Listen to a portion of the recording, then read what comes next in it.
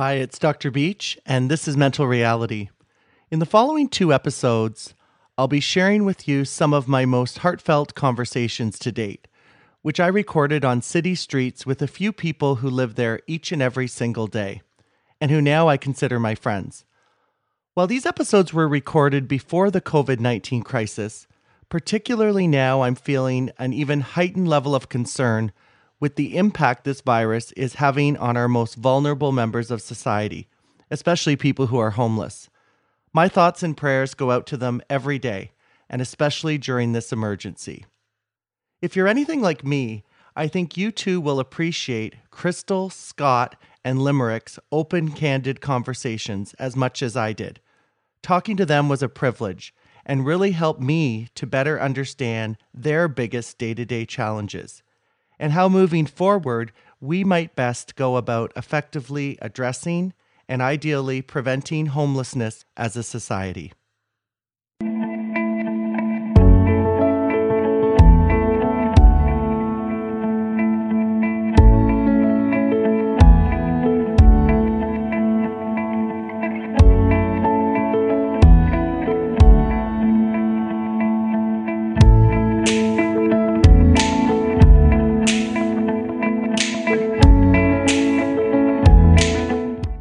Hi, it's Dr. Beach, and today we're here with Limerick. Hi, Limerick. Nice to meet you, Dr. Beach. So nice to meet you, too.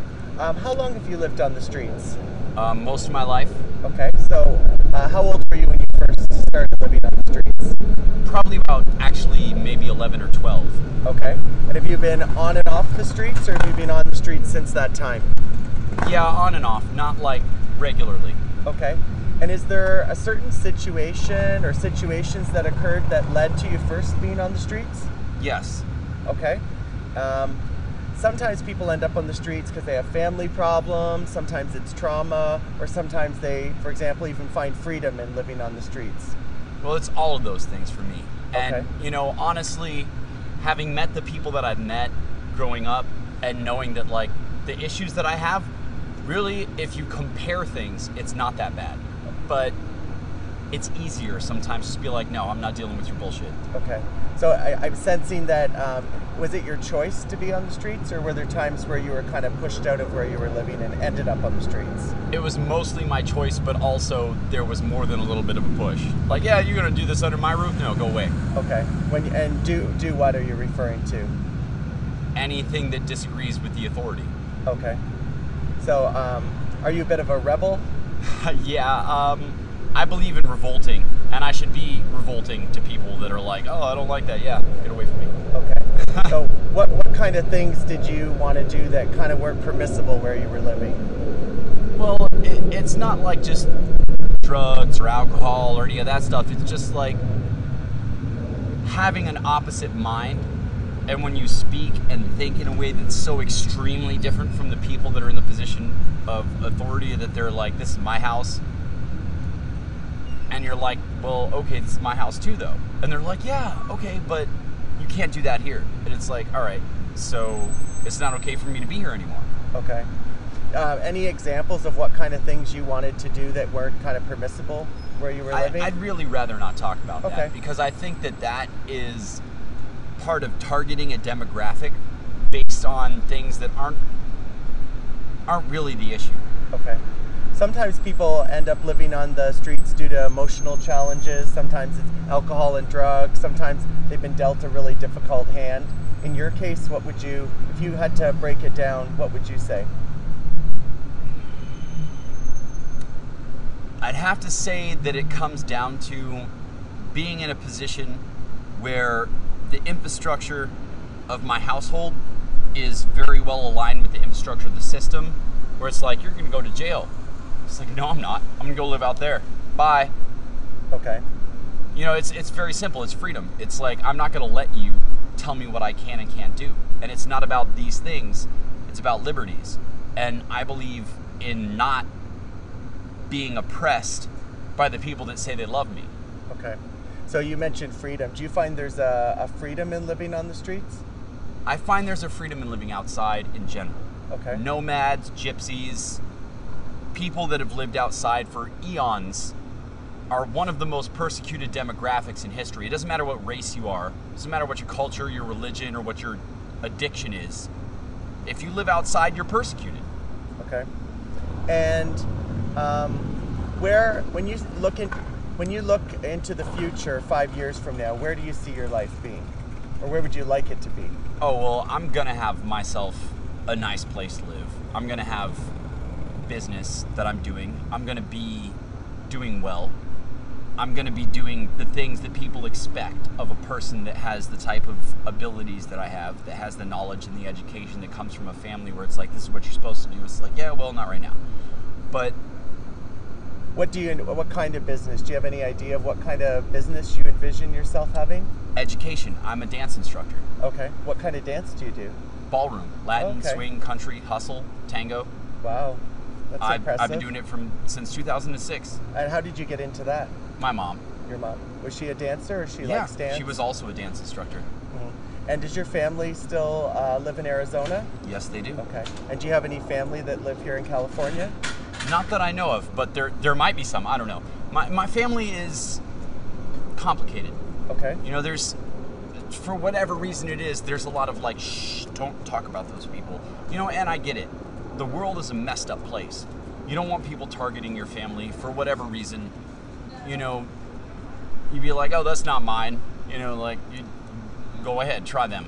You know, it's one of those sort of things where, I mean, I might have people that I'm related to here, but I don't know.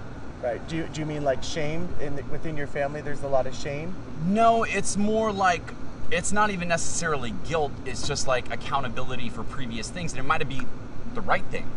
You know, like oftentimes people are persecuted for doing the right thing. Mm-hmm. And, you know, I come from an old German family and they're hunters.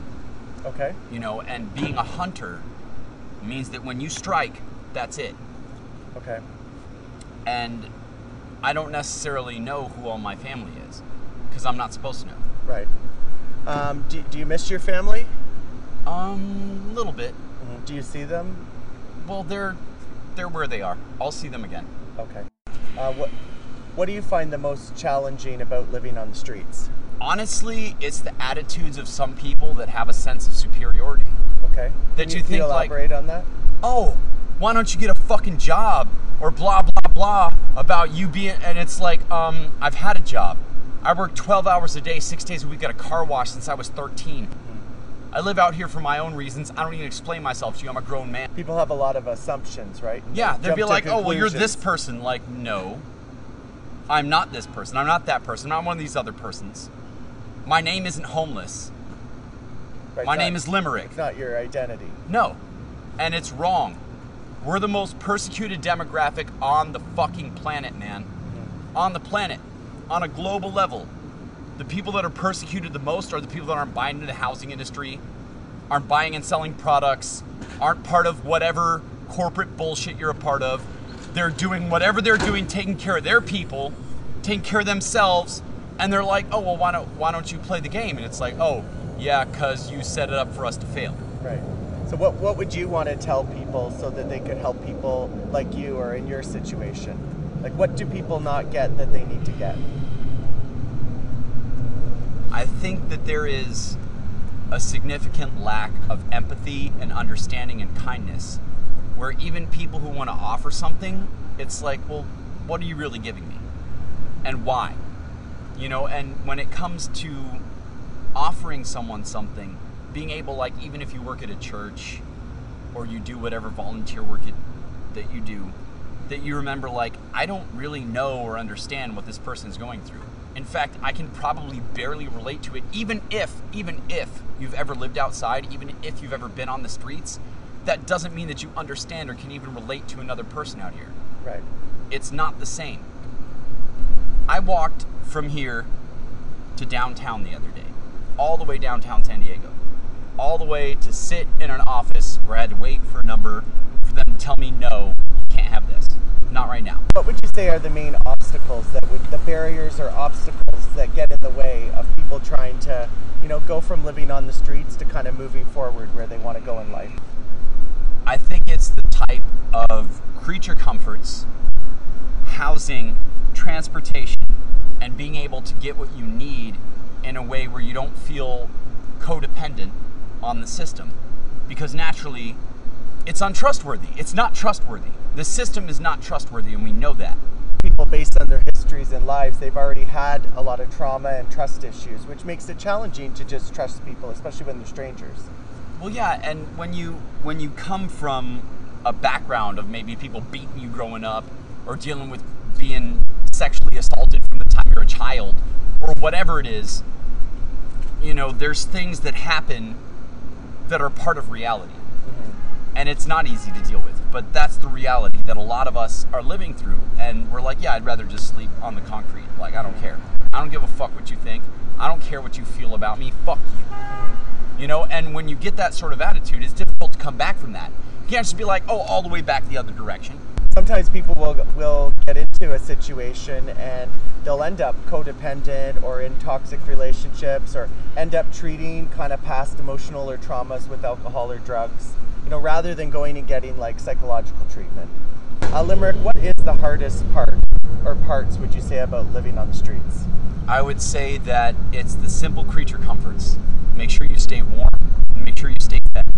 Make sure you take care of having to deal with your own excretions and not be like, oh no, like things happen. You know, you're not little babies in diapers. You got to take care of yourself. What about safety? Well, I mean, I got a knife in my pocket. If I had to use it, yes, I would. But, you know, it's one of those things where you should be able to disarm a person who wants to hurt you, even if they really want to hurt you. You should be able to disarm them with words. You say, whoa, whoa, whoa. Like to de-escalate a Stop. situation.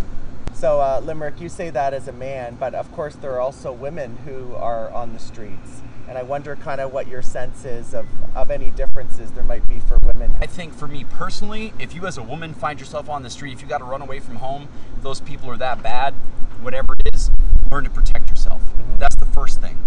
That's like square one. And what about like a sense and of when community? I say that, I mean understand the legal system, know what the law is, know how to dial 911 quick if you got a phone.